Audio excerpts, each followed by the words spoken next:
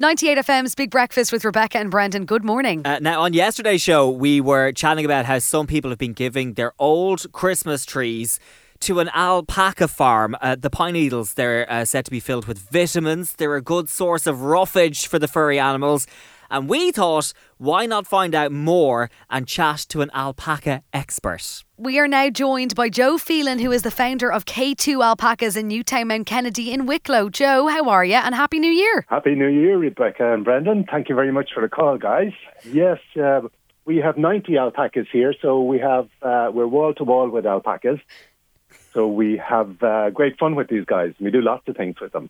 Joe, how did you first get involved with alpacas? How did it come about? Basically, I was looking at getting our family farm set up, which is based in Kilcrag and Kilkenny. And I quickly found out you couldn't get a modern farm up and running because the costs were huge and the returns were tiny. So I started researching alternative farming, and I came across the alpacas. And here I am now today with 90 alpacas. Wow, 90 alpacas. And they eat Christmas trees. We only found this out this week. Oh, did you? Yeah, look, this is well known. Alpacas love Christmas trees, particularly the kind of pine and spruce and cedar. And they just, alpacas are ruminants. They're grazers, and they love the pines off it, So as you mentioned earlier, it gives them good roughage, it gives them good vitamins. And they actually love the branches to scratch on, So once they eat it, then they're in the middle of them, scratching on them.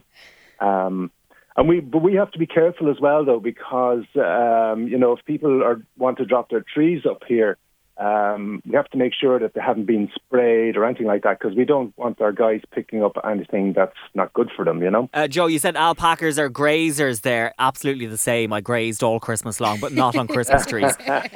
So if people do still have Christmas trees that they do want to get rid of, Joe, is there the option to donate them to an alpaca farm, or like you say, is there something they have to check first to see if the tree's been sprayed? I would definitely check with the local farm, because there are farms right across the country, I would always check with the farm first, and also, yes, if they have been sprayed, then you just recycle them through your local recycling centre. Joe, you guys run alpaca treks and they end with a bottle of bubbly. Tell us about how that all came about, because I know they're hugely popular.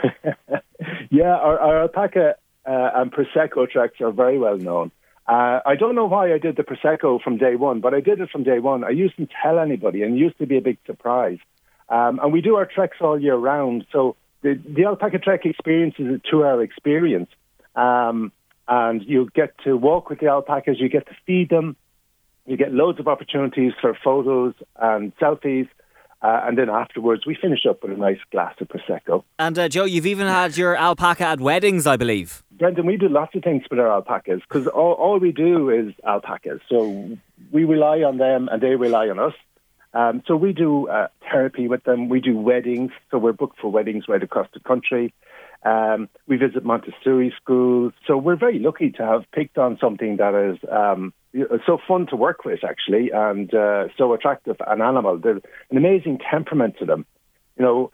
When I'm working here, sometimes if I get stressed, I just stop and I just go out and spend time with my alpacas, and they really do help ground you, Yeah, that's absolutely amazing. We must call up to you, Joe, and have a pet of the alpaca. Definitely. With 90 alpacas, you have plenty of choice. We introduced a meet and greet service this year. We had a bunch of about a dozen alpacas in there, and without any training at all, they got used to it very quickly. So when the people come in and the kids come in, they come right up to them.